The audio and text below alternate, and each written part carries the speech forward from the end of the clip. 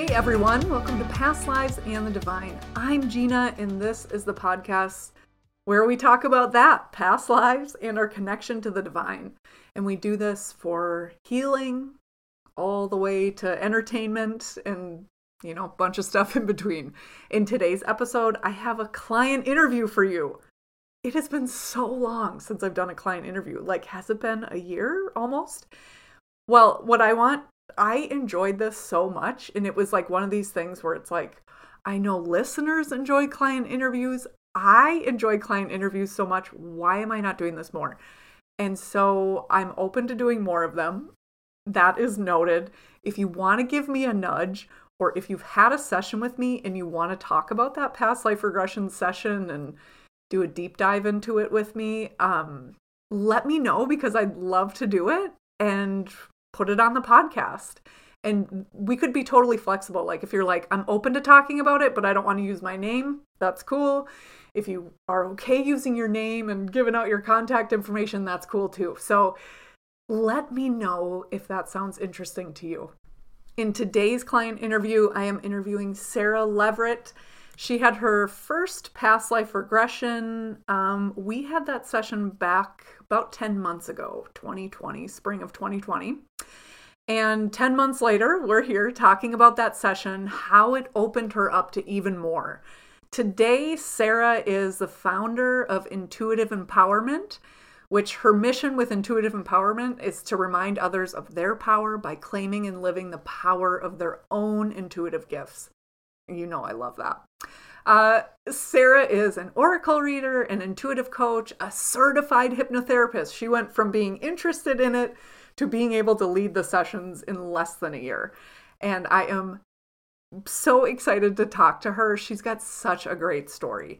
If you listen to this interview and you're well, I want to know more about Sarah, I have linked below her Instagram, her email, and I also have linked below her episode of the Yoga Magic podcast. So I'm recording this at the end of February, but a few days ago on February 23rd, Yoga Magic released an episode, and Sarah is the guest on that episode. So she talks even more about her journey of just nurturing herself, strengthening her intuition, trusting herself, and just really her path to where she is now. And just like everybody's story is so nuanced and can be taken from so many different angles that I cannot recommend enough. I really enjoyed listening to that interview this week, and it was even more of a pleasure to be able to listen to it and then ask Sarah some follow-up questions and be able to get a little bit deeper. So head over to that podcast. I have that linked below as well in the show notes, or wherever the show notes are, wherever you listen to this.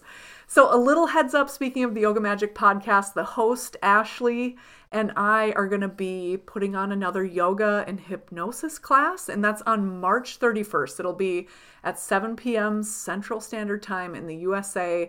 If you want to be a part of it, if you want to experience it but can't be there live, there will be a replay.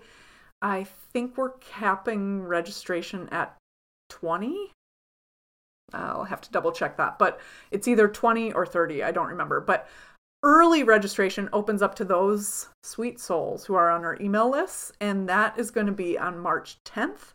And then a week later, it'll open up to the public. So if you're really interested in doing some yoga plus hypnosis, kind of clear out, get ready for the change of seasons, which I think we're all excited for. So make sure you're on those email lists or my email list to get first grabs. And you can find that at pastlivesandthedivine.com/subscribe. Okay, quick reminder. If you enjoy this episode, please forward it to a friend. Share it with someone new. Use it as a conversation starter with someone you think might be into this kind of freaky stuff. And if you really like it and you can head over to Apple Podcasts, go ahead and leave me a review. I'd really, really appreciate it. That's kind of the currency, it seems like. The more reviews and clicks I get, even if they are 1 stars, is just telling Apple that, hey, people are engaging with this podcast. Maybe other people would. So every little bit goes a long way. And with Apple Podcasts, all we can do is a little bit. So that's all you have to do is just leave a little 5-star review. I would really, really appreciate it. Okay, are you ready? Gather around the fire, let's hop into our conversation with Sarah Leverett. I am here with Sarah Leverett of Intuitive Empowerment. And I first had a conversation with Sarah almost a year ago, and I wasn't doing online sessions. And Sarah, when you and I talked on the phone, I don't know if you remember that phone call, but I didn't take the phone call in my office, so I even know like where I was. And it was just a long, good phone call. Like I think we were on the phone for like 45 minutes or something. And it was, I just remember feeling, I don't know if it was like kindred with you, because you were like, I'm going to fly to Minneapolis and do this. And there's not a lot of people that do that stuff. I am one of them who does. I don't do it a ton, but like, if I can do it, I do it. And so I was like, oh yeah, this woman is one of my friends. Okay. And then I wanted to have you on the podcast because your story is just, it unfolded, at least from the vantage point of me, it unfolded so quickly, I guess. And I think it's interesting because from my vantage point, I feel like I'm evolving so fucking slow sometimes that I'm like, is anything even happening?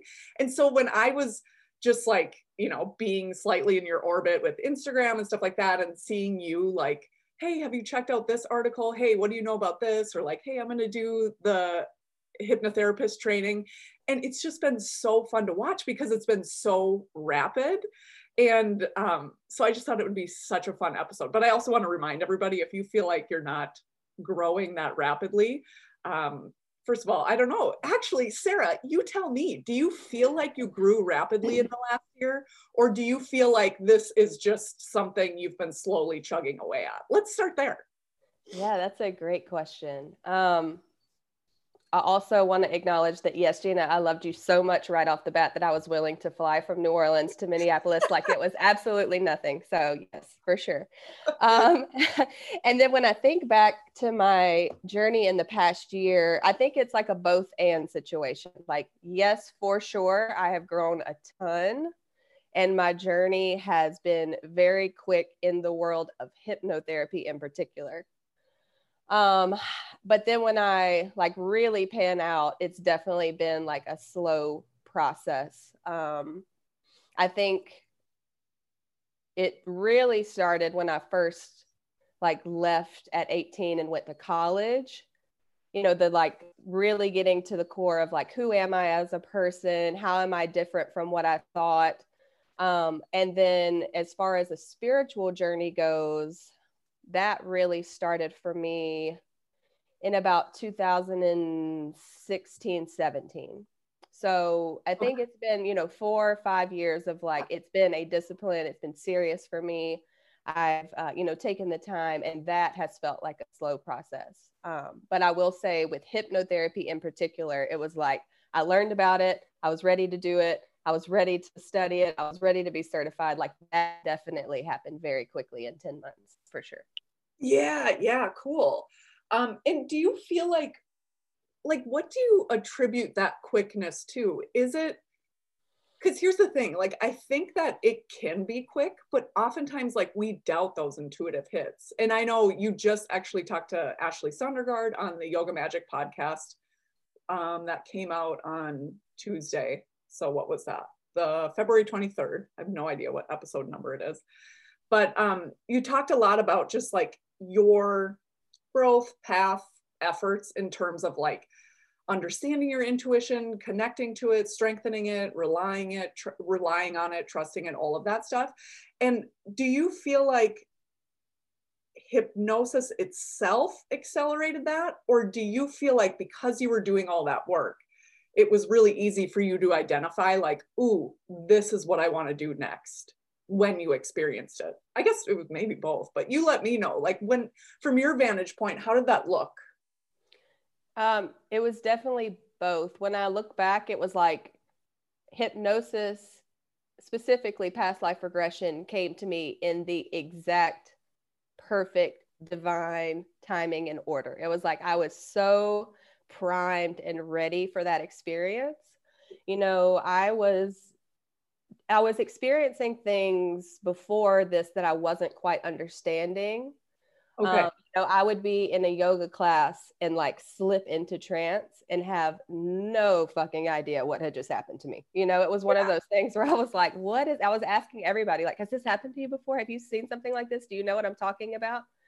And so I was getting to a point where I kind of knew what like being in a deep meditative state felt like, but I wasn't trusting it enough to like then allow messages to come through in that moment. It was like I was second guessing it and so unsure about what was going on. And it was like that was happening. And so when I found hypnosis, it was like I realized that I was able to just trust it. And then when I was trusting it, then I was realizing, okay, messages can come through. And then it was easier to like trust and use that instinct, just on a day-to-day level as well. Yeah. That is really, so I'm connecting a dot right here. In Ashley's episode from Tuesday, we're recording this on a Friday. In that episode, you had mentioned, and I don't think maybe we talked about this at some point over the last year, but I didn't know that you kind of attribute yoga to like kicking off this journey a little bit, or at least it was like a part of the beginning. And the way you just described that there of like how you'd feel in a yoga class, that was actually, I've never put it together like that, but that was the same for me. I have put it together that yoga for me, when I went through the training and stuff like that, it was really just like, I was teaching so many group exercise classes that I was like, just give me a fucking class that I can like stretch through. And so that's why I did it. But when I was in yoga training, we did like a 2-hour yoga flow class. And I came out of that being like, wait, how long was that class? Wait, that felt like it was 30 minutes. It was 2 hours. But the amount of peace and quiet I had in that class was just so different from anything I had ever experienced. And I have never in my life, Sarah, been like, ooh, I was like in a trance. And that's why that felt so good. But hearing you say that, I'm like, oh, that's why, which is actually maybe what also primed me. So when I started doing hypnosis, I was like, fuck yeah, this is great. And then when I burned down my wellness company, I was like, this is the only thing I care about. So I guess this is what I'll do. Okay, so so you were pretty primed, like coming into, like you had mentioned, you were kind of on a journey for a few years coming into this conversation that you and I had a year ago. But like before, what made you say, like, yes, this is what I'm going to do. Like, I'm going to call Gina, or I'm going to schedule this session, or I'm going to look for someone who does these sessions in my area. Because I know you were doing that for a little bit, I think, if I remember correctly. So like, if you were to even just look back on it right now and think of like, what was the straw where you were like, I'm going to do this? I'm curious because people, it seems like they're either like, they know something's deeper, or they're just like when I did it, I was like, knew something was deeper, but 80% just like fucking super curious what I was going to find out. And I don't think either one is bad, but like for you, what pushed you to make that decision and say yes to the appointment? Oh man. Yeah, I remember the first time that I heard about past life regression. I was sitting with a friend of mine, Rosalie, at a shop here in New Orleans.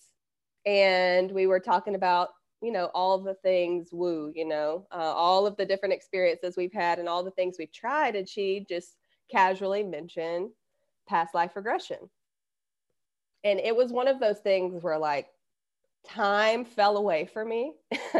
It was like there were like fireworks and all these things. Like I had thousands of questions immediately. So much so that I remember like having to use the restroom, and it was like, oh my gosh, I cannot forget my questions while I'm running to the restroom. Like I have to remember every single question, and I come back and I'm just like throwing all these things at Rosalie, and she's answering, and she's making it sound just as amazing as I knew it was with my intuition. And yeah, she's really good about like, these are the books that I have read, and these are the podcasts you should listen to. And so I walked away with a ton of resources. And then I remember like also doing my own research. And that's when I found your podcast, Gina. Yeah. It must have been like later that night, if not like the next day, because I had so many questions, and it was like I could not stop thinking about it. I was so excited about it. And so I found your podcast, and I just started, just binging the episodes, honestly. And you talk about NAF as the organization that certified you. And so that's when I started looking for people. I wanted to specifically find somebody with that type of certification. And so in some of your beginning episodes, you talk about, the NAF.world website. And so I was like on the directory looking for somebody. I found somebody relatively close, but I was surprised that nobody in the New Orleans area was certified with NAF. I agree. That was wild to me. Yeah. And I'm from Alabama, and I ended up finding somebody in Alabama, which was like mind blowing to me, that I was able to find that there. But I guess that, expectations, versus reality, they don't always match up. But I still, there was just something about you, Gina, that I was like, but I still really want to talk to Gina and like see like maybe a flight to Minneapolis would work out. And so, I was pretty determined. And so, I set up that phone call with you, felt even better about it. So I booked a plane ticket, and then COVID happened. And so I wasn't able to go to Minneapolis, but I was so very blessed by your decision. And I know a lot of other people have been too, but your decision to move virtual. I've been blessed by that too. For sure. That really allowed me to still explore. And so from there, I did end up finally meeting the woman in Alabama, who I originally talked to. And then that's who certified me. And my friend Rosalie from the very beginning, she also got certified with me as well. Oh my gosh, that is so cool. That is really, I knew Rosalie got certified with you, but I didn't know she was kind of like part of your origin story and just going down this rabbit hole. Okay, so before you got into your first appointment, were you scared? What were your fears, apprehensions, or were you just like 100% ready, open, willing? Oh, I was definitely 100% open, and ready and excited, but there was definitely still some some fear and anxiety around, will I actually see a past life? Will I be able to get there? And I had done your past life journey at home before, and I did see a past life, and I guess I expected it to be kind of like a movie playing out in my head, and there was going to be this closure at the end. And even though I quote unquote saw a past life, it wasn't exactly in the at-home journey like I thought it would be. And I remember leaving the past life journey at home, like definitely being even more interested, definitely like wowed by my experience, but I definitely wanted you as the facilitator to ask questions, to help me dig deeper, to help me kind of contextualize what I was experiencing. Like I was definitely ready to have a facilitation one-on-one with you and to go deeper. So I think I was 100% ready, but still there's that part in my conscious mind. And now, I don't know, 15 past life regressions in, I still have that, like at the very beginning, it's like that little voice, it's getting quieter and it's kind of like slowing down, but it's still there of like, are you really going to see a past life this time? Or what if you don't see a past life this time? I'm glad that you said that, because that was a question I had for you too, was how many past life regressions have you been the client in? And has the original doubts and worries changed? But I feel the same way, where it's like, even I feel like I should have maybe done a better job keeping track, but I kind of stopped counting after 30 times, I think, in the chair, or as the client in the chair. But it's still something that, like last summer when I had that past life regression, but I feel like it was like a future life on a different planet. Still, like, even though I've been with clients who have seen some weird shit, weird, I mean, I think it's cool, but like all of these things. It's like, I just still will doubt it sometimes, especially if it's like, I've been wanting to see something like this, then I really start to doubt it. And it's like, but logically, if I had a client that said that to me, I'd be like, well, you've probably been wanting to see it because you need to see it. You know, like anytime a client's like, oh yeah, I saw that life in a dream, I knew I was going to have that life come in.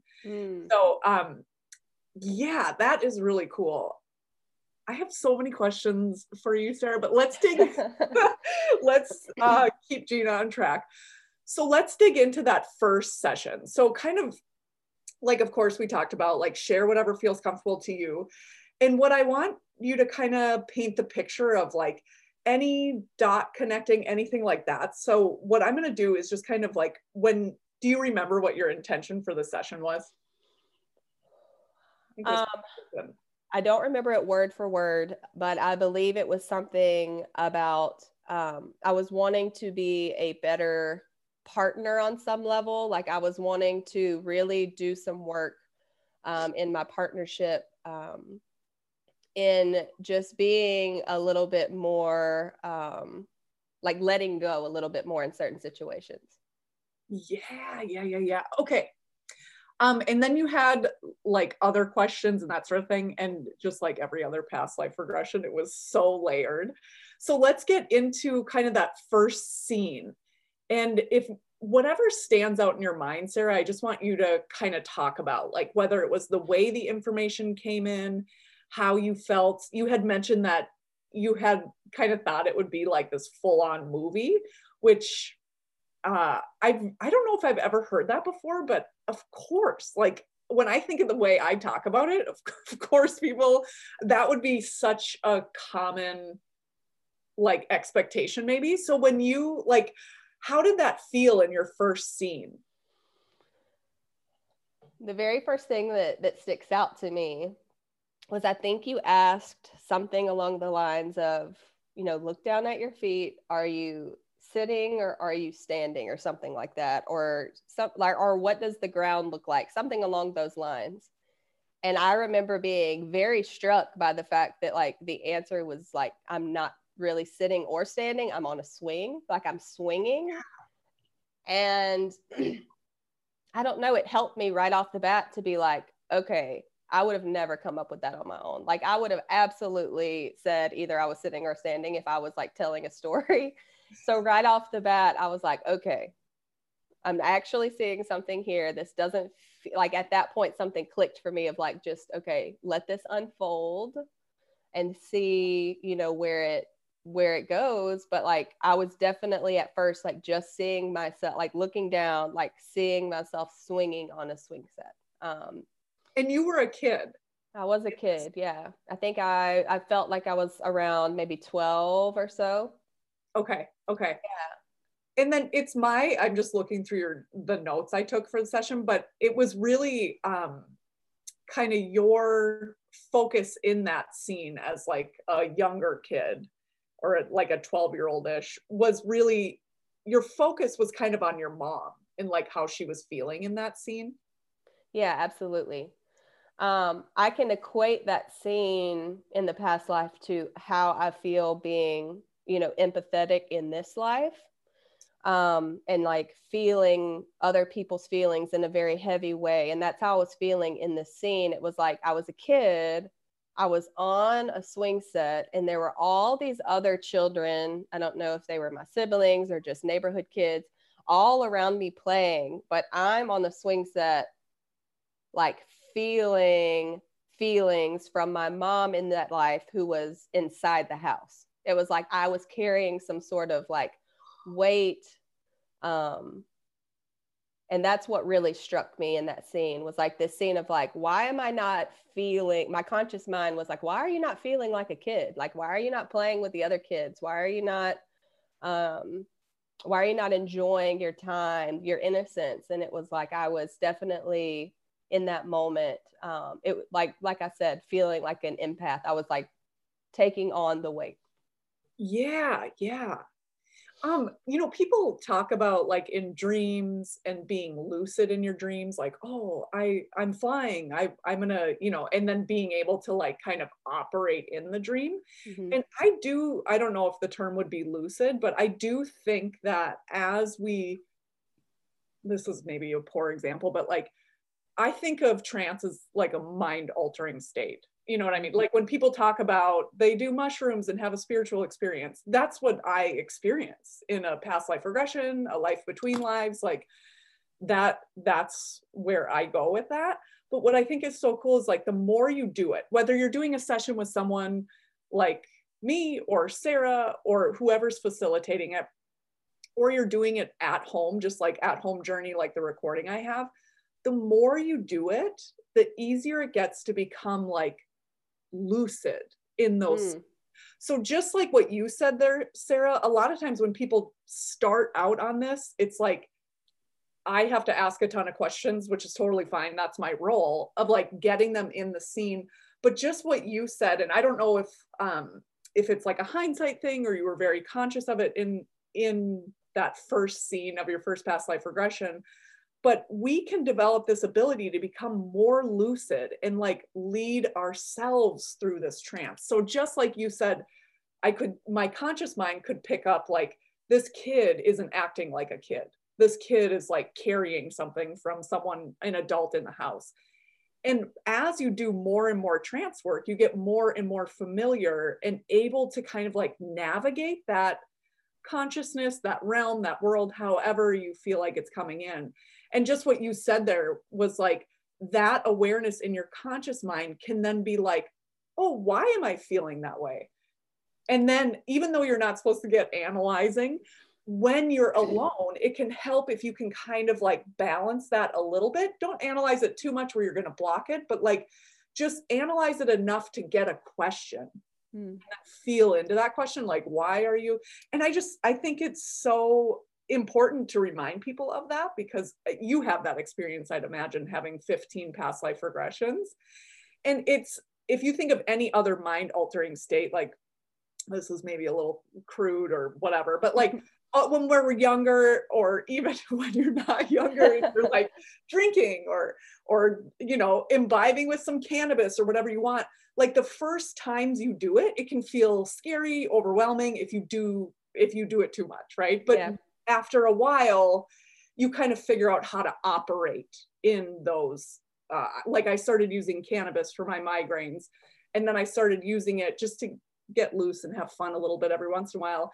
And if I have too much, because dealing with edibles, it's hard to get the ratio sometimes, but like if I have too much, at this point, it's not like, oh my God, I had too much, I'm freaking out. It's like, I'm just gonna like lay on the couch for a second. You know what I mean? It's usually nighttime anyway, I can go away. But my point is like when we go into these altered states, whether you think they're okay or not, or whether it's trance or substance induced, our minds are there to be able to like, okay, what's going on in this realm? I'm going to kind of try to figure it out. And so I always remind people of that, especially when people are like, I'm not in a position for whatever reason to do a session with you, Gina. I'm like, that's cool. It'll happen when it's supposed to happen, if it's supposed to happen, but do this stuff on your own, because you can still make progress. You can still get information, and it'll just prepare you for your journey, like with a facilitator.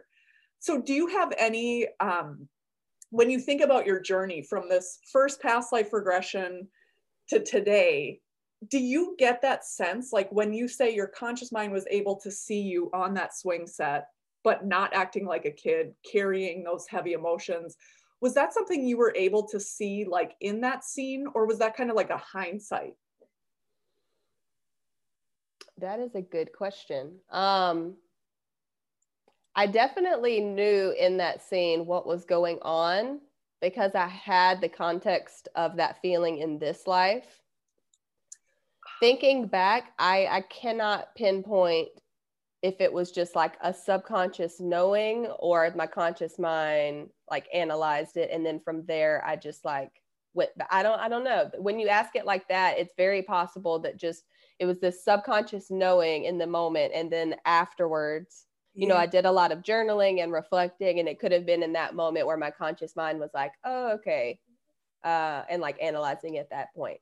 Okay. But to your other points, the more I do past life regression, the more, and I still do, the at-home journeys occasionally.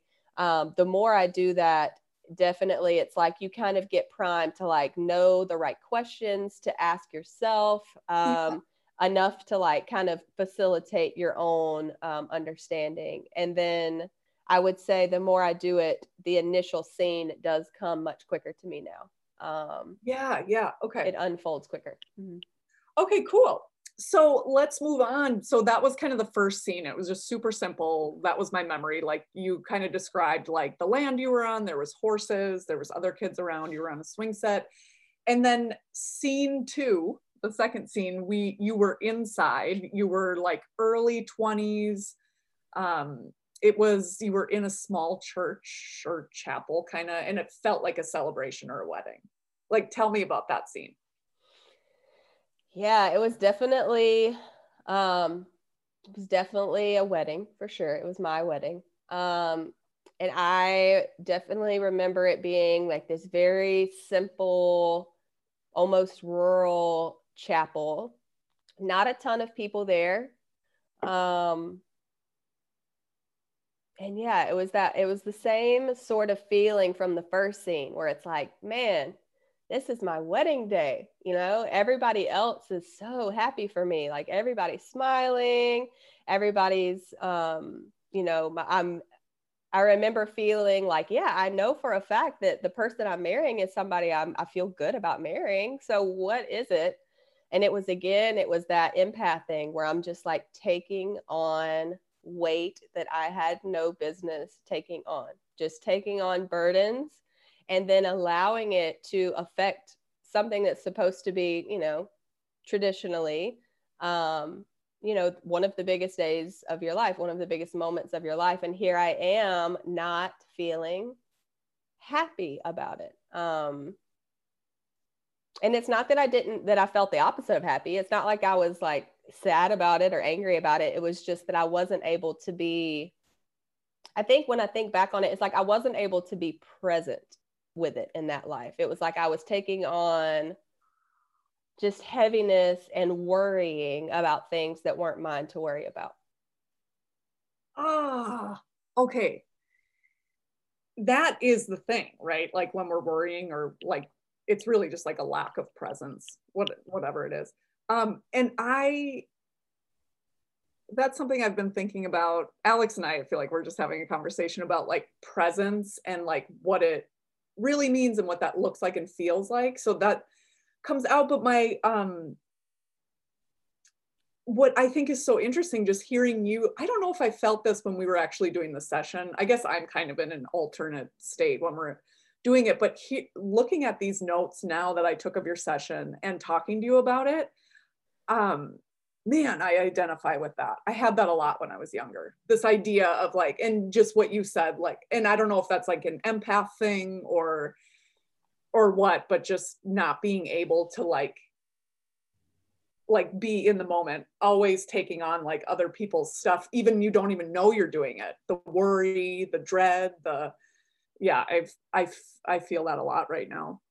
Okay, so you were at that wedding, and I think that scene was just kind of like your mom was there again, or not your mom in this life, but your mom in that life was there, and you were kind of sensing like your mom wanted to be happy, but she couldn't. Yeah, it was just the sense of, again, just a very similar feeling. It was like we both had that feeling of just wanting to be happy, but not being able to. Yeah, it was very much so that same feeling from the beginning of like taking on that weight and being able to feel that, for sure. Okay. Mm-hmm. And then scene number 3, when you were inside again, it was like 20 years later. So you were like in your 40s. And you were actually at your mom's funeral.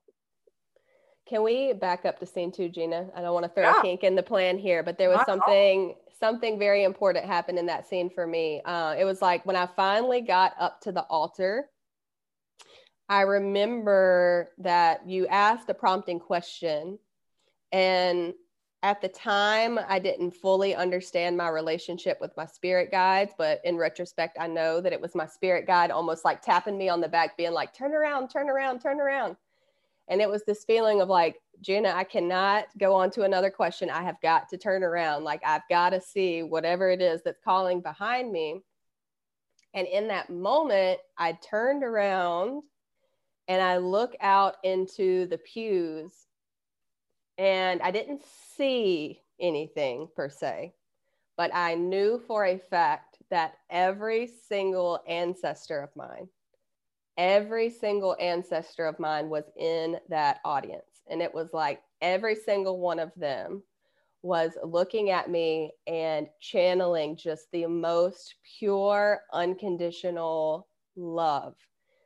And I kind of mentioned this with my conversation with Ashley on her podcast last week, but yeah, that was more of like the details in the context of like every single ancestor was there, and they were so happy for me. And it was like, okay, I didn't get to feel that love and happiness in that life, but here's this opportunity now that you're in another life to feel all of the joy and the unconditional love that you could have felt. It was like I got that moment back for myself. I was able to finally experience it like all these lives later. Here I am in a past life regression, and I'm finally getting to feel the like love and the happiness and the joy from my ancestors that I deserved on that day.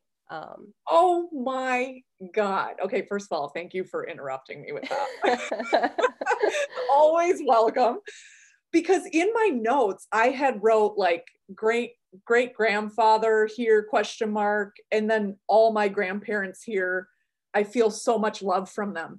And what I think is so cool is like, number one, that you were able to like kind of go back and like actually absorb all of that love that you were on some level blocking, right? Like, I think that is healing, even if it's just for that moment. But I don't think it is that moment. I think we carry that stuff with us.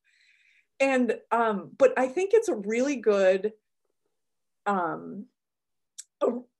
really good indicator or like example of how, as the facilitator, I don't need to know anything about you besides like the questions you want to ask your guide, the intention for the session, and maybe some context if you're like, this is my intention, but this is really, you know, why that's my intention. Because I didn't have to coach you to be like, oh, your ancestors are here, get their love. It's like, you got it anyway. I didn't even know what was going on there. Like, because I can see here where I didn't know if it was like your grandparents in that life were all there, or if Sarah Leverett's ancestors were there. You know what I mean? Like, I didn't know, but it doesn't matter. You still got it.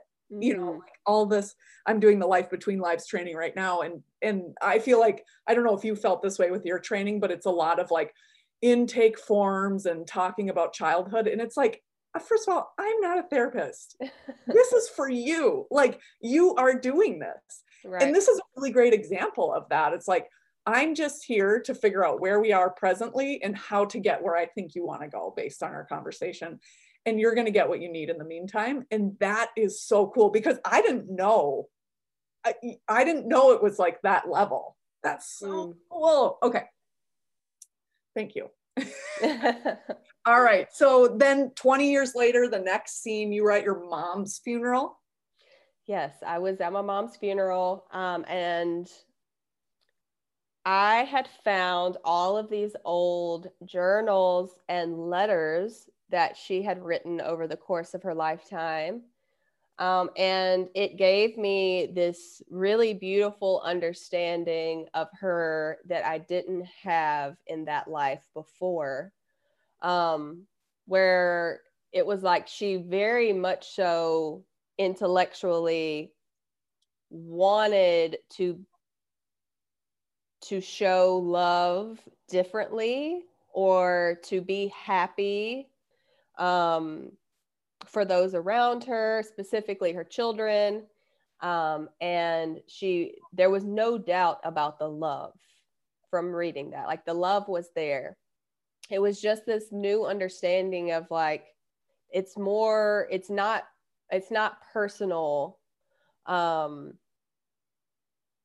It wasn't personal for me. It was more that she had her own work to do. And she, the fact that she was able to write it down lets me know that she was working on it. She was definitely like thinking about it, but just for whatever reason, it just didn't translate to me all of the time. And so it was just this understanding in that life that, it was never my fault. That was a huge thing. It was never my fault that I, felt the things that I felt, and that I wasn't able to be present because I didn't know how to necessarily navigate.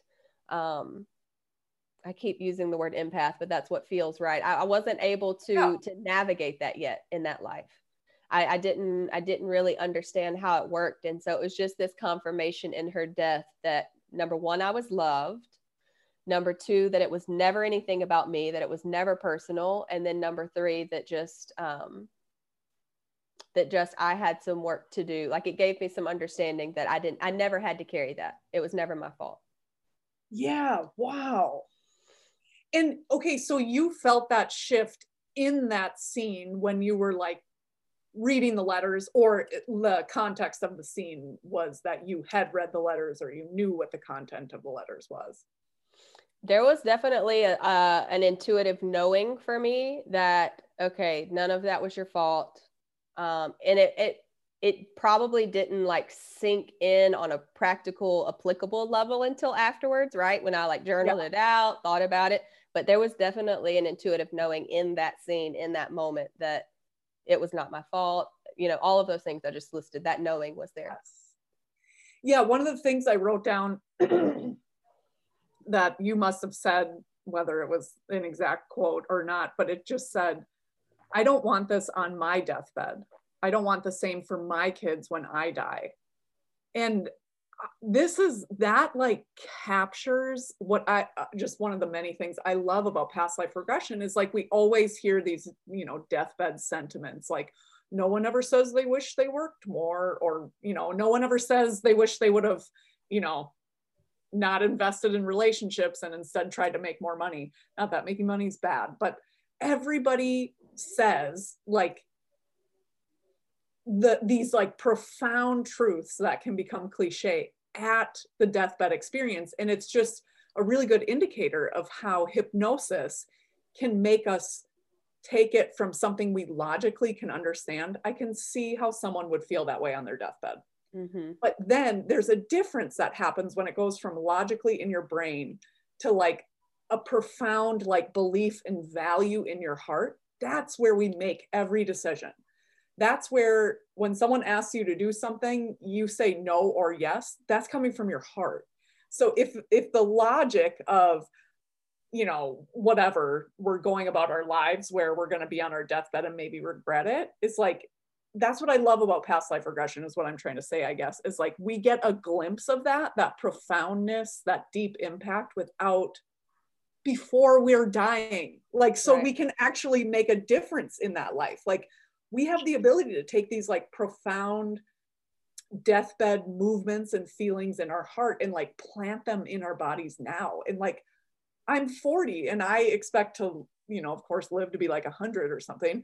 But I get so many more decades with all of this knowledge, as opposed to kind of the more like lack of presence, lack of boundaries, lack of understanding of my empathicness. And I love that. I don't want this on my deathbed. I don't want the same for my kids when I die. Mm-hmm. Yeah, I like that.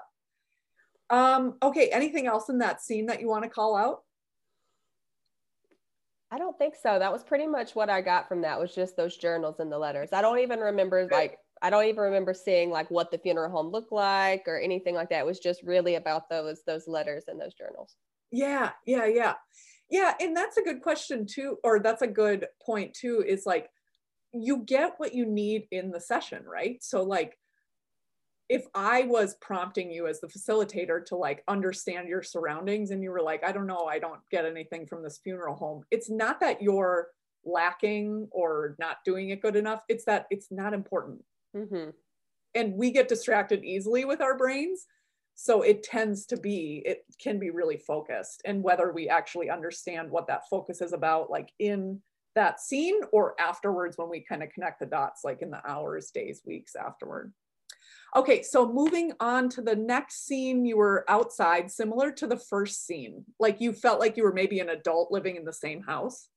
Yeah, I had the feeling that after my mom in that life had died, that I moved into that house with my family.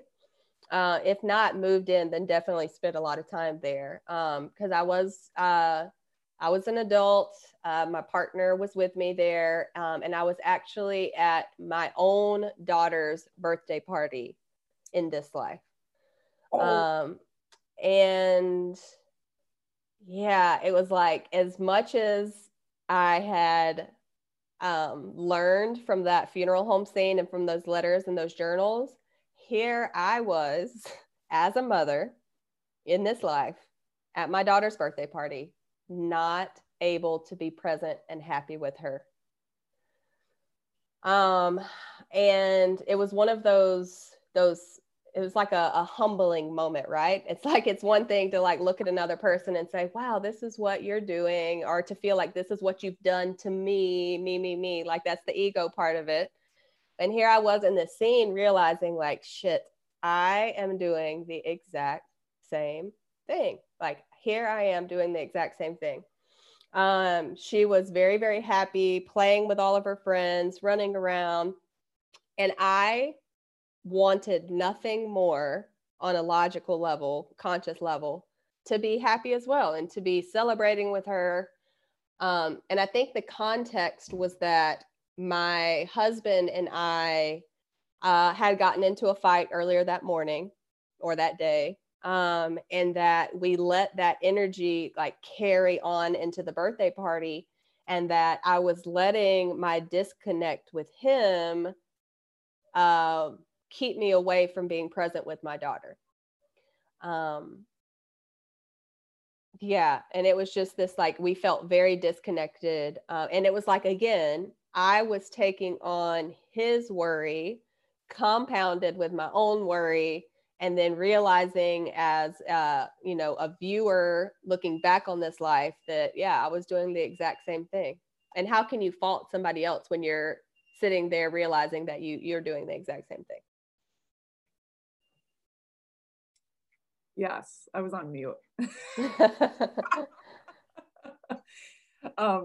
Okay, so then we move into the final scene, like the final moments of that past life. You were sick. You knew that it was the end for you. You had long gray hair, pink pajamas. That was important. They were pink. And your partner was there. Yeah. And it just, in my notes, it says, I'm reminded of the letters, your mom's letters, and you're trying to say everything you need to. So whether you're speaking to that or something else sticks out, but like, tell me about that scene from your perspective. Yeah, I think on my deathbed in that life, I was still very much so thinking about my mom and my relationship with her, and a lot of reflection on those letters and the way that I, experienced death in that life. It did give me time to really like think and to kind of prepare. And, I was making an effort to say what it was I wanted to say to my daughter. I didn't get a sense of like, what did I say to my daughter? I just know that it was like, there was my truth to be said. And I used some of that time to say it for sure. And to acknowledge that, I was human and that there were things that I had done that caused her pain and harm along the way. And just wanting her to know that it wasn't her fault. And I got this very peaceful feeling in knowing that like my life wasn't perfect. My life wasn't easy, but that just the awareness that I brought to that life and the awareness that like I want to do things, differently I want to speak my truth more. Just that awareness being there made it a good life. Like I felt peaceful as I was getting ready to die. So that brings up a really good point, Sarah. So I'm going to ask you this question as like, I don't know, facilitator or someone who's like obsessed with this, had a lot of experience. But a couple podcast episodes ago, I don't know what it was, but I talked a little bit about karma. And I think it's pretty, when people talk about past lives, it's like tied to reincarnation, obviously, which is a lot of times tied to like this idea of karma. Like, and I say this all the time, but it's like, no one knows what's going on. Like, no one knows why we're here. And I vacillate between there's no point and, oh my God, things are so beautiful, past life regression, etc. And and I just think the idea of like, we don't know. So why are we taking this idea of karma and like weaponizing it against ourselves? Mm-hmm. And I think that we can undo a lot of karma, in quotes, of like just speaking your truth, even if it's ugly, disjointed, takes you a long time to get it out.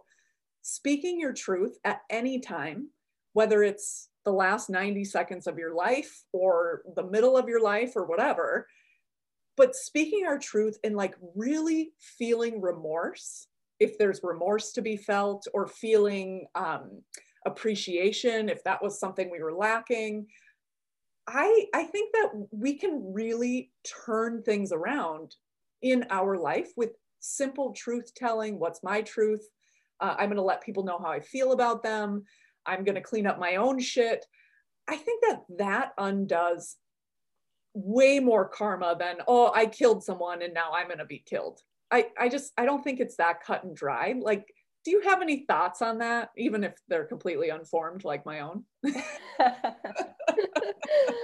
Oh my goodness. Yeah, I absolutely have the feeling that it is not as simple as like, I do this in this life, I steal this thing, so like then in my next life I am going to have something stolen from me. I definitely think it's way more nuanced than that. And something, as you were saying, that resonated with me, definitely speaking your truth. And then when you said like feeling remorse, if you needed to feel remorse, something that landed with me is like feeling your truth is also very, very healing as well. Like there are these moments when, you know, a wave of sadness comes on and it's like, okay, what can I do to like feel better? Can I pick up my phone and scroll for a minute? Can I turn on Netflix? Can I go eat something really quick? And it's like, okay, when you feel those things coming on, I think if we are able to like slow down, get still, and just feel the wave of sadness. Don't try to run from it. And just in allowing yourself to feel your truth, right? You're not tricking yourself into feeling something else. Then you're feeling that sadness that you need to feel to be able to heal and get to the next level of your journey or to the next place in your journey. And it's the same thing I want to say with happiness, right? In that life, I wasn't allowing myself to feel happy, which was my truth. I was happy to be at my wedding. I was happy to be a child and to be swinging with my friends, but I wasn't allowing myself to come in the present moment and to feel that happiness, which was my real truth. So yes, yeah. And you know, I think I don't know what, I attract a lot of people who are like, I think it's kind of like a human thing too. I don't think it's necessarily like an affliction of the people who are attracted to my work, but like this idea of like, oh, I feel stuck. You know, I have all the things society told me I should do, you know, the kids, the house, the job, the SUV, the boat, the cabin, if you're in Minnesota, whatever. But like a lot of people who are like, is this it? I feel like I'm missing something. I feel it. And I see that in your story. Like when I project my ideas on what you may have been going through, it's like, I see that all the time. but also in a lot of these people and a lot of us, I deal with this too, which is probably why it's so easy for me to see it. But it's like, I think that when we start to understand our truth, it can be really uncomfortable, because then we almost feel like, well, if I need something, then I have to do something about it. And I think that that step between like, know your truth, comma, next step, ask for what you need, is really, really difficult. And I'm wondering, you had talked a little bit about that in Ashley's Yoga Magic podcast episode. So we don't need to like necessarily go into it super deep, but that's something that sticks out to me. And I don't even know where I'm going with that, but it's just literally sticking out to me of like, if you have any in your own journey, anything that's helped you go, okay, I'm feeling my truth right now. But sometimes the next step is like asking for what you need, or do what you need, or tell someone your truth.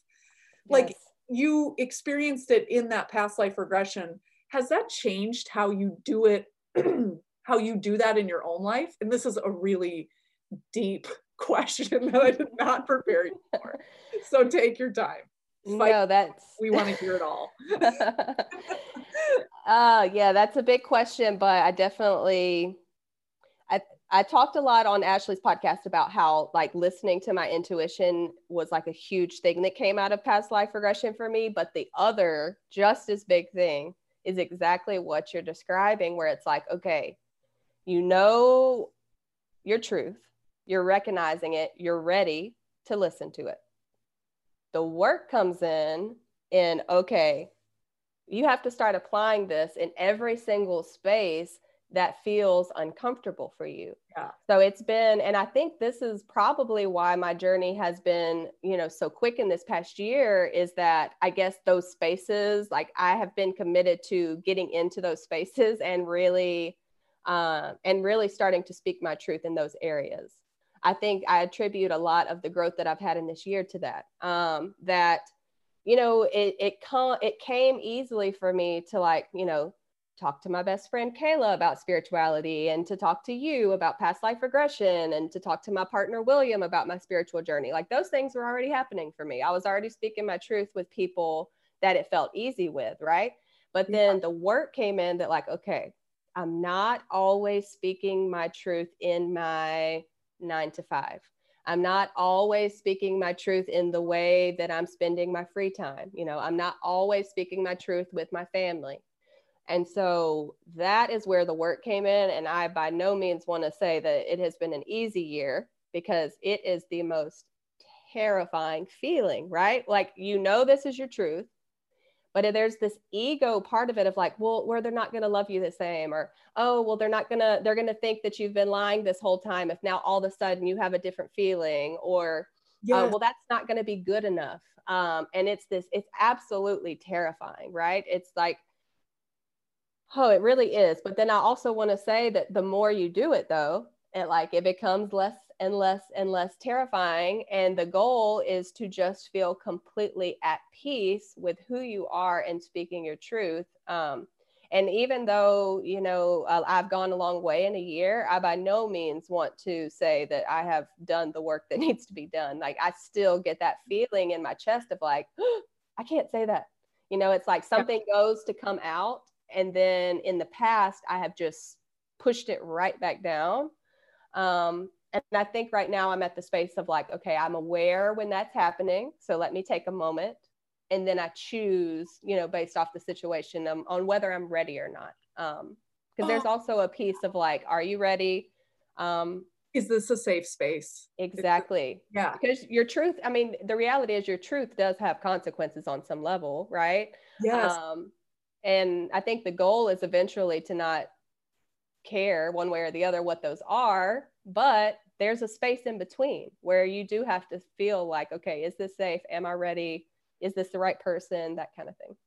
Yeah, that space in between where it's discernment between, am I ready for this? Am I ready for their reaction to this? Like, even though, like, I do believe that I can be at peace with my truth and who I am and still not share it with everybody, right? Just because there are people in my life, in my family tree, where it's like, if they if they know this, they're gonna, even just like a number of years ago, and this is just like a really frivolous, non-spiritual thing, or I mean, I guess it could be spiritual, but like Alex and I, for a few years ago, we're really thinking about moving to Colorado. Like, he was going to look for a new job. I had just burned down my wellness business, so I was like, I can start wherever. And we have friends who live in Colorado, so we were like looking at houses. We were doing all this, and I told a few people, and it was like while we were still on the fence, and people started, a handful of the close people I told were like, no, don't move. Of course they feel that way, right? They love me. They want me in the same city. But that was like fucked with my head a little bit. And in that decision, I remember being like, I don't have to tell everyone that I'm sitting in the soup about certain things. Like, I can, but I don't have to tell them everything. I can tell them 10%. I can tell them, I'll tell you more later. Or so being able to discern, like, yes, speaking my truth is very powerful and it feels good. But I also live in a world where it's just like there can be a lot of fear there for so many reasons, personal to me, personal to you, personal to anybody else. So it's like that space where it's like only you can discern that. And again, only you can discern that, you, me, anyone listening. And so it's even more important to like really be in touch with your truth, whatever that is. And something that I've been thinking about is like, I used to live with this idea of like, I don't want to be on my deathbed with regrets. Like, I don't want to look at a picture, and even to a point where it was like, I don't want to look at a picture and like regret a hairstyle that was so trendy. And you know what I mean? Like, yeah. These were not necessarily conscious thoughts, but like in my ideas of like, I'm going to live without regret, it was like, but actually what that's doing is making me play things way too safe. Like, cut the hair, get the tattoo. Like, what the fuck? Like, I have a seahorse tattoo on my love hand. It's like, do I love it? No. But is it like funny to laugh about? Yes, because I love laughing about myself. It helps me stay light, it helps me stay free. But it's like, will I cover it up someday? Maybe. I don't really care. It's on my love handle. I never see it. Like, but this idea of like being in your truth and in the present. And being like, I wasn't perfect in the past. I'm not going to be perfect in the future. I'm trying to. I'm being the best I can. Man, I don't know what tangent, but anyway, so yes, thank you for sharing that. And really, I'll link to Ashley's episode that you were on in the show notes so people can go down there, because I think one of the things that, I mean, there's so much I could talk to you about, but one of the things is like your whole, just moving within your intuition and understanding that in your journey there is really, really powerful, and a good story and a really good backdrop to this conversation. So scroll down in those show notes and have a listen, people. Okay. Anything else about that death scene before your soul was leaving the body? And if it sticks out to you, when your soul was leaving your body? This is something that I get a lot of questions about, of like, I'm scared to see a death scene. What if I see something that I can't unsee? What are your thoughts on that? Or what was your experience there, and how, your first time in it? What was it like? Yeah, it was peaceful for me. I don't remember any fear around it. Like I said, I was ready to go. I had time to think about it. As my soul left my body, like I didn't have any regrets. I definitely could see places where I needed to do or could have done better. But I also had this feeling that like, I'll get that opportunity to do better next time. Like I still did a really great job. Look at all this love that I shared. Look at all of the progress I made in my relationship with my mom, with my daughter. So yeah, I felt very peaceful leaving my body. And I also want to say that I have seen a lot of death scenes now, and it's always that feeling. Like, even if the scene isn't as like on a conscious level, even if it's not a peaceful scene, like if I die an unfavorable death, on the soul level, it's still always a peaceful transition, because honestly, and this is my personal belief, my home is in the spirit realm, right? Like my home wasn't in that body, and my home wasn't in that life. My home isn't in this life. My home isn't in this body, right? And so it's this feeling of like finally returning home. And so for me, it's definitely always a peaceful feeling leaving a body. Yeah, yeah. My very first like soul leaving the body was the most physical sensation I've had. And I literally felt like there was a spotlight shining on the side of my face. And I felt like I was being pulled to the side. But I haven't had that feeling since. Now it's like I'm just like kind of popped out. My awareness is like in the body. Now we're outside of the body. But I think that's so crazy or I just love it when people have like a vivid experience, whether it is a sense of like I'm going home, or like I physically felt that in my body. I think is interesting. Okay, so soul outside the body, and when we do that in a session, if you're new to this, you can go to episode 3, Anatomy of a Past Life Regression. But the soul outside the body, that's when, as a facilitator, I like to kind of ask like, all right, from the vantage point of the soul, what did you think of that life? Like wins, losses, stuff you were proud of, stuff you regret. And you had said something to the effect of like, it was a simple life. You had gratitude. You were aware of the things you could do better. And you had said you were tired, which I think I'm just seeing that right. Oh, no. And I tried. You tried. That's right. Okay. I was like, tired. Where did that come in? So tell me about that. Like, what do you remember from the vantage point of the soul? And I think we already touched on it a little bit, but anything else that we haven't touched on, like your death in general, any other insights about that life in this space? Yeah, I think the word simple is really resonating again. And even in this life, I am all about simple. If I can make things simple, I'm about that. And that's what stuck with me in that life. It's like I left that body. Yes, there was hurt.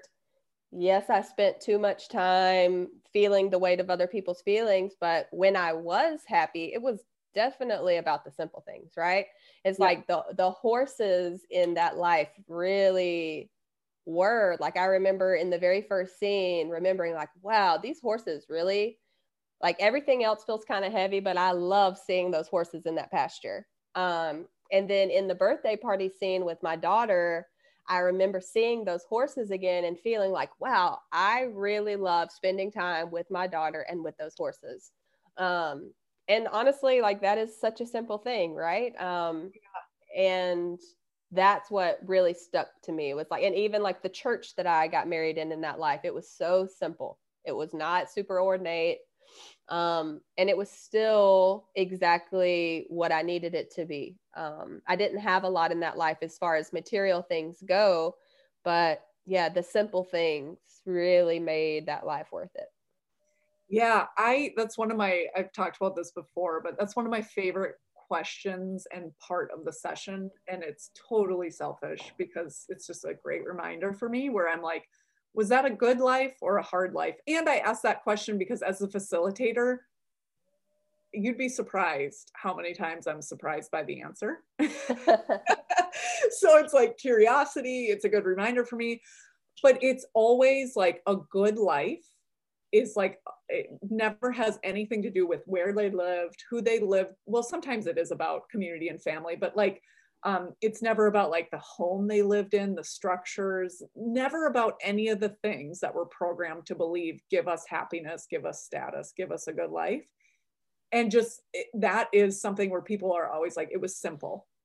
I think as humans, we crave that simplicity. I think that's why it's easy to pass judgment. I think that's why it's easy to, make all kinds of assumptions, is because it's just easier if it's like, well, it's either this or that. Well, it's either, and to be able to look at your life and be like, yeah, it was good. Like the simple things were good.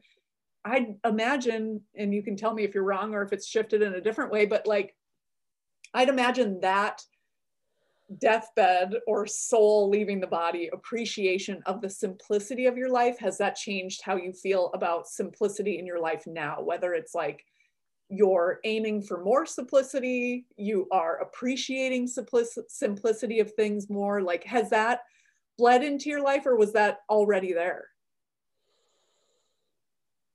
Definitely. Absolutely. It's hard for me to kind of parse through like what can I attribute to past life regression and hypnosis and what can I attribute to a year of a pandemic, right? Because it's like interesting.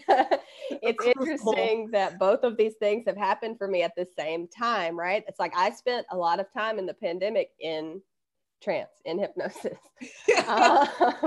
And so yeah, like a combination of those two of things have made me really crave just simple, simple, simple. My partner and I are talking a lot about like decluttering, downsizing how much stuff we have, creating more spaces that feel really nice to us, and feel like more functional because there's not so many things around. I've always been a pretty simple person though. I mean, as far as like what makes me happy, right? Yeah. And so that's always been a part of my personality. I've never like wanted a ton of material things. I've never cared about the newest cell phone. I've never cared about, the clothes that I'm typically wearing, having a certain brand. I'm more so, I like the way things make me feel. And so I would say this year and hypnosis have just amplified that in me, for sure. Yeah. Yeah. Oh, cool. What a good thing to have amplified. Okay, so then from there, you had some specific questions. Like, then we left that past life, went to the space of spiritual guidance, and well, first, before we do that, is there anything that sticks out about that scene, kind of the death scene, leaving your body? Anything you want to call out before we move on? No, I think that was it from the actual death scene. That's what I remember the most, and even like that transition out. Okay. Mm-hmm. And then the next question that I love to hear the answer to is, why did Sarah see this past life? Why did this client see this past life? And again, I love answering this question because I don't know everything you're experiencing. So I'm often like struck by like, oh, I didn't even get that. Obviously, because I don't know a lot about your personal day-to-day life. I don't live with you.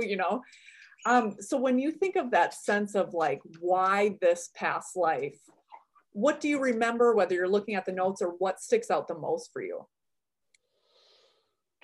I don't have the notes in front of me, so I am going to say what I know to be true in this moment, and then I would love to hear like what you have written down.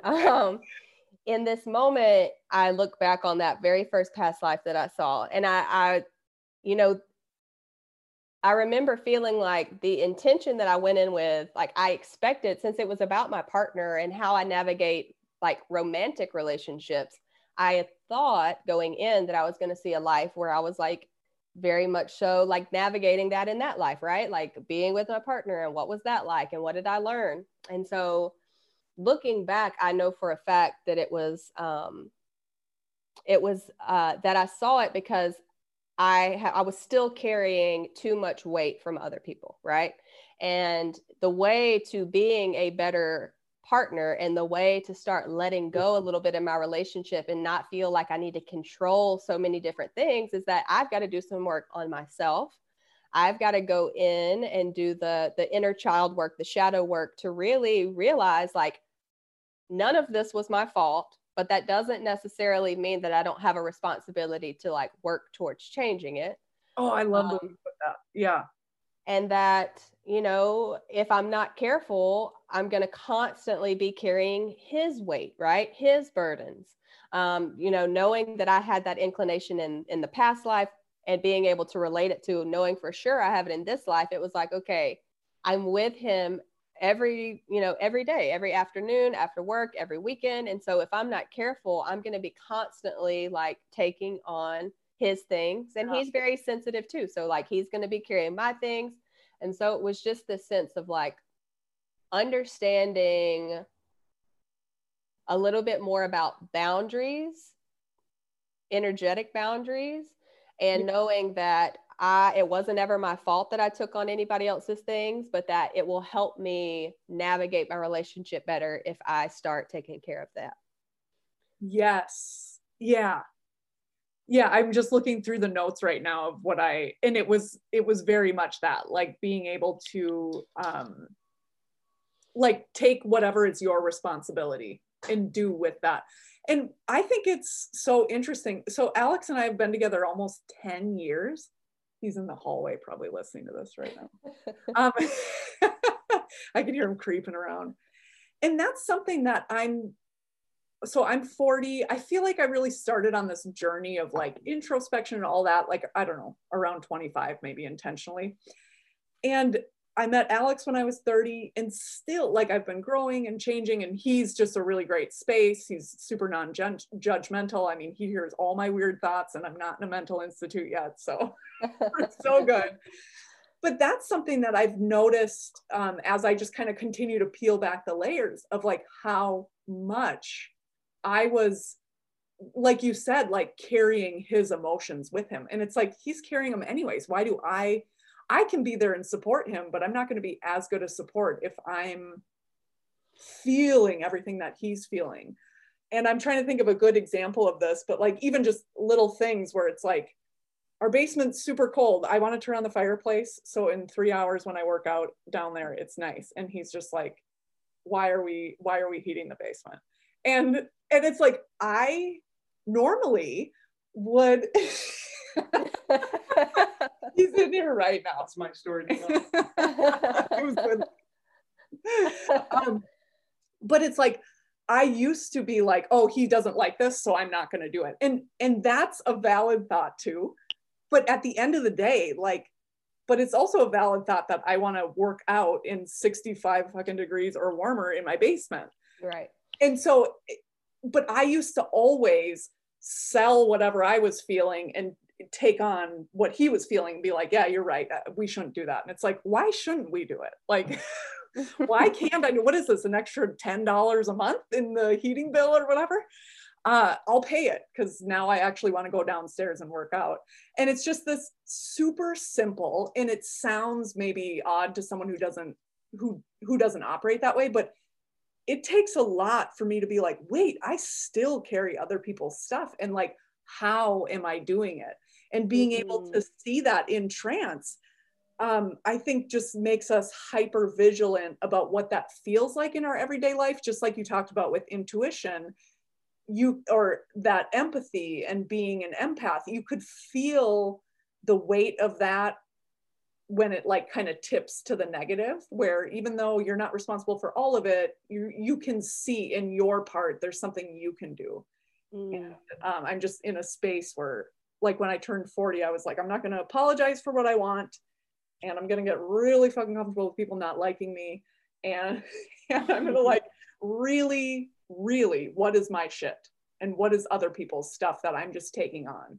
And feeling like, it's because I'm sure you feel the same way. There's 1,000 reasons in my life that are my fault and are not my fault as to why I like just move with my empathy in a way that can be damaging to me. It's just because I don't know enough about it and I'm still trying to figure it out. But every time I do work on it, it gets better and easier and it's way more enjoyable. Yeah, it's interesting the way you're saying that, like, that comes out for you, and then saying that like it could come out for other people different ways, right? Like we both have the same root issue of like being able to take on other people's feelings, right? But for me, it comes out the complete opposite, where it's like, okay, I'm feeling it, so let me try to control what they're doing so that they don't have to feel it for too long, or they don't have to sit in it too long. So instead of me like pulling back and like giving that space for myself to make to give them the space to make the decision they want, and then me to have my space to deal with my own shit, it's like I take it on, I feel it, and then I want to like immediately help them fix whatever it is in the way that I would fix it. Does that make sense? Oh, totally. Yeah. Totally. Yeah. Yeah. Mm-hmm. Okay. So, oh my gosh, Sarah, I could talk to you for hours. All right. Let's do this. So at that first session as a whole, or even just when you think about all the work you've done in hypnosis, past life regression in the last year, whether you're the facilitator or you're the client, like what you had mentioned a couple like big takeaways, like realizing your innate gift of intuition and your ability to communicate with the spirit world has been major, you said. So I want you to talk on that. And then you also talked about finding the desire to speak up more often about your spiritual journey, share your story, your truth with other people.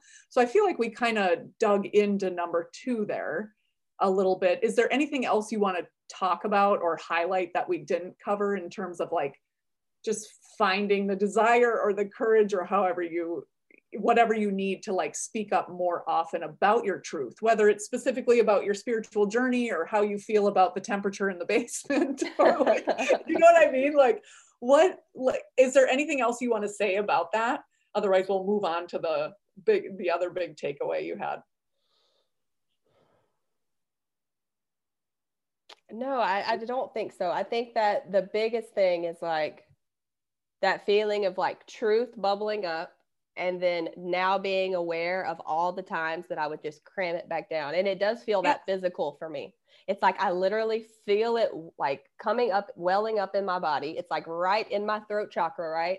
And then this awareness that for so long I had literally like crammed that back down. Yeah. And just choosing not to do that anymore, right? I think that's been really huge for me. Okay. Sure. Mm-hmm. So then the other big takeaway you had mentioned when we were emailing back and forth before this recording was realizing your innate gift of intuition, ability to communicate with the spirit world. This has been major.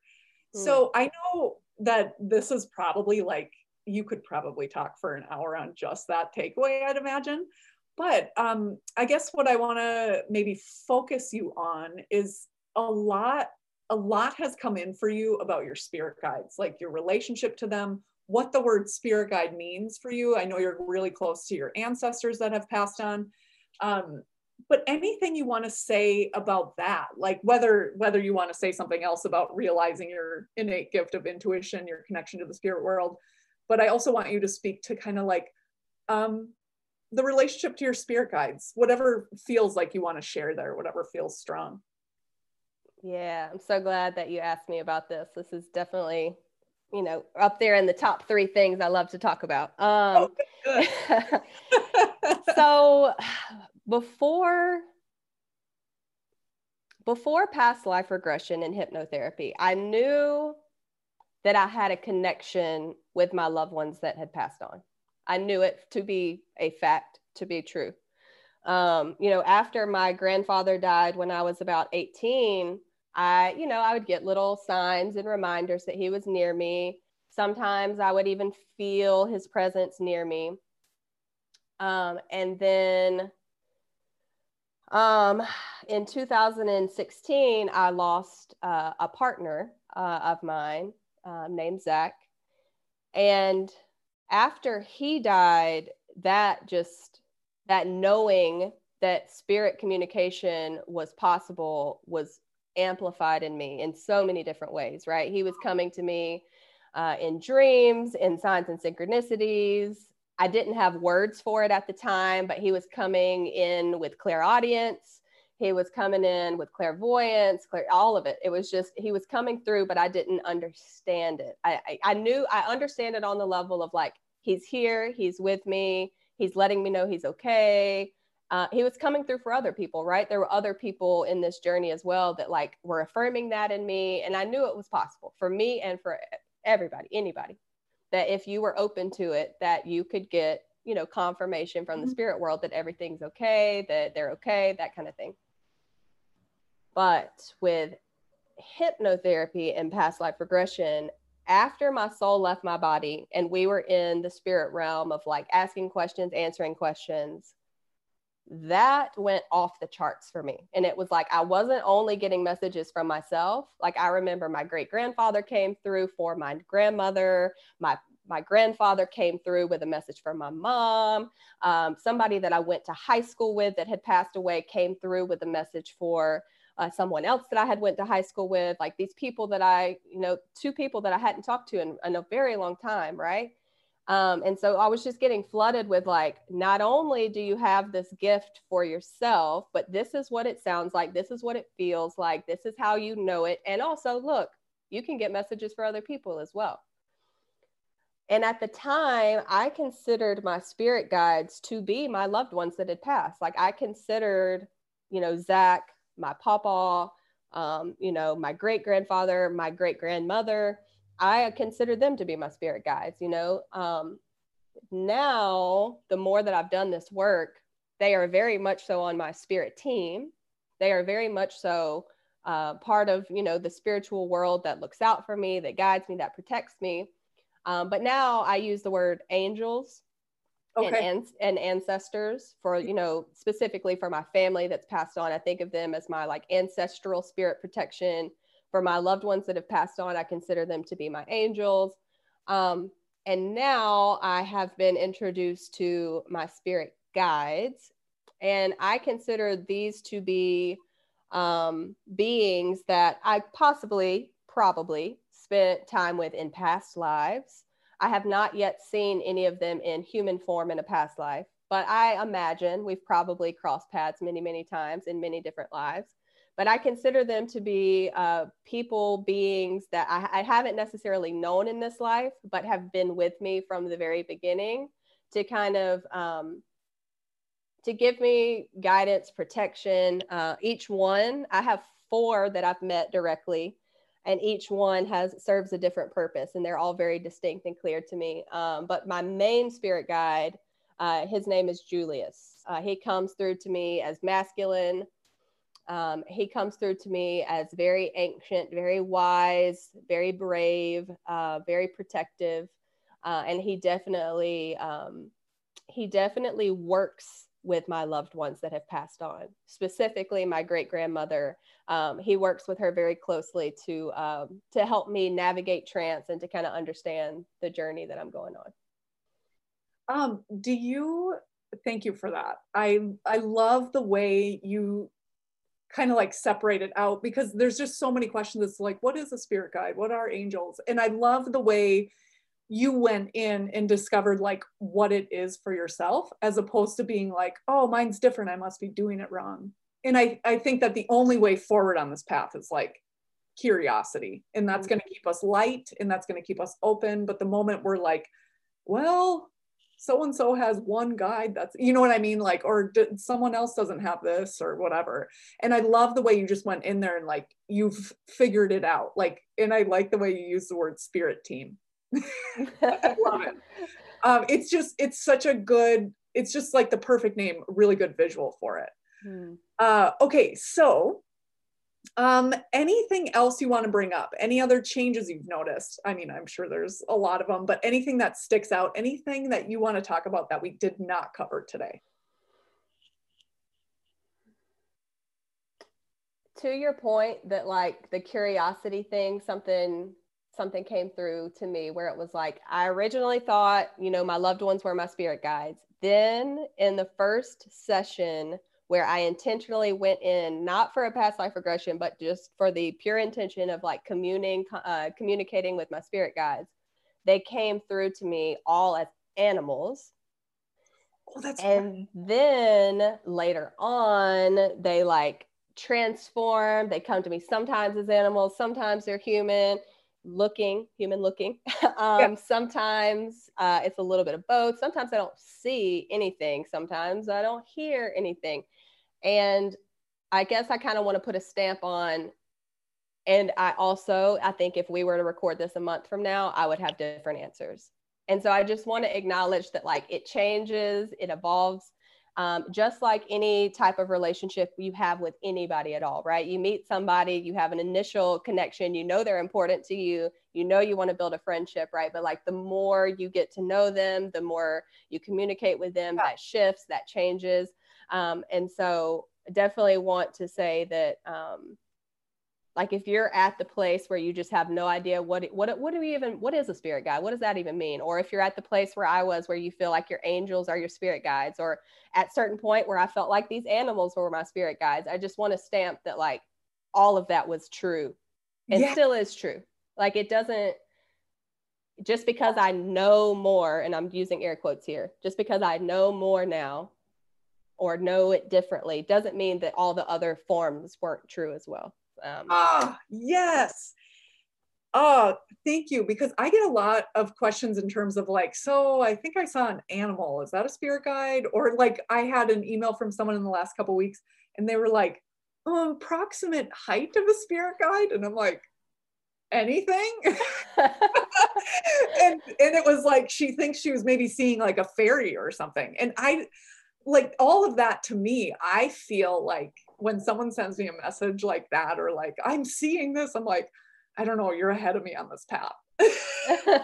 You know? And so, but to that point where it's like you said, it's not that I like that you call it spirit team. And I'm highlighting that again, because no matter how these guides show up for you, like if it feels better to call it something else, like make it your own. Like no one knows. I only know my experience and my experience with what I believe my clients experienced. And so, yeah, use that as a guide, play around with it, but use your own experience as like a curiosity, a journey of like, what is this story? What's this other part of like who I am? And I think that's really important. And it, for me, it makes life way more interesting than just like, it's garbage day today, you know? All right, Sarah. So what is next for you? What are you working on before we land this plane? What direction are you headed? Anything cool you want to tell people about? Where can people find you? Let's hear it. Yeah, I am working on a lot of collaborating right now. Like I really have been enjoying a shift from like, who can my clients be? How can I get clients, to like, I am just really enjoying collaborating with people. So I guess I want to just put an invitation out there. Like if you're listening to this and you're like, oh, I have an idea for collaboration, I would love to hear from you, because that is really bringing me a lot of joy right now with my work. So that's that. What else is going on? I am offering oracle readings. I have a few different decks to choose from. And so if that speaks to you, I'm definitely offering oracle readings. I'm working on building out my hypnotherapy services under the lovely guidance of Gina. I've been really enjoying our mentorship conversations. And so I'm getting to a place where I'm feeling more and more confident about my offerings with hypnotherapy. Specifically the spirit guide communication, the higher self stuff. You know, if you're someone who knows already that you have an intuitive gift, I'm very opening to affirming that and to kind of facilitate some sessions to help with that journey. And yeah, I have Instagram at intuitive.empowerment. That's where I'll link that and your website for sure. Perfect. Yeah. Instagram and website. Those are the two places where you can find the most information. Yeah, I'll link that stuff below. Something else I want to call out, Sarah, and you can tell me if this is inaccurate, but so one of the things, so Sarah and I are working together like in a mentorship kind of thing. Very disorganized, and she's very gracious. But one of the things that you had mentioned, what was it? I lost it. I'm gonna edit that out. What was it? Here, just a second, let me get quiet. Oh, okay. One of the things, and you can tell me if you want me to scratch this, but I feel more comfortable when people want to come to me and see a spirit guide or have a conversation with a spirit guide. I personally, as a facilitator, feel more comfortable when they've done a past life regression with me first. But you feel differently, which I think is super cool. So if you're someone who is like, I don't necessarily feel called to do a past life regression, but talking to my spirit guides is something I feel called to do, that's actually a way that they could do it without like having to jump through the PLR hoop with me. They could just do it with you. And someone might say like, well, what's the difference? It's just honestly confidence level. Like, I probably won't always be this way, whatever. You're meant to do this right now. So go to Sarah if you want it. And you don't want to do a past life regression with me. But I also want to affirm just something that my teacher, Madonna, always said to us during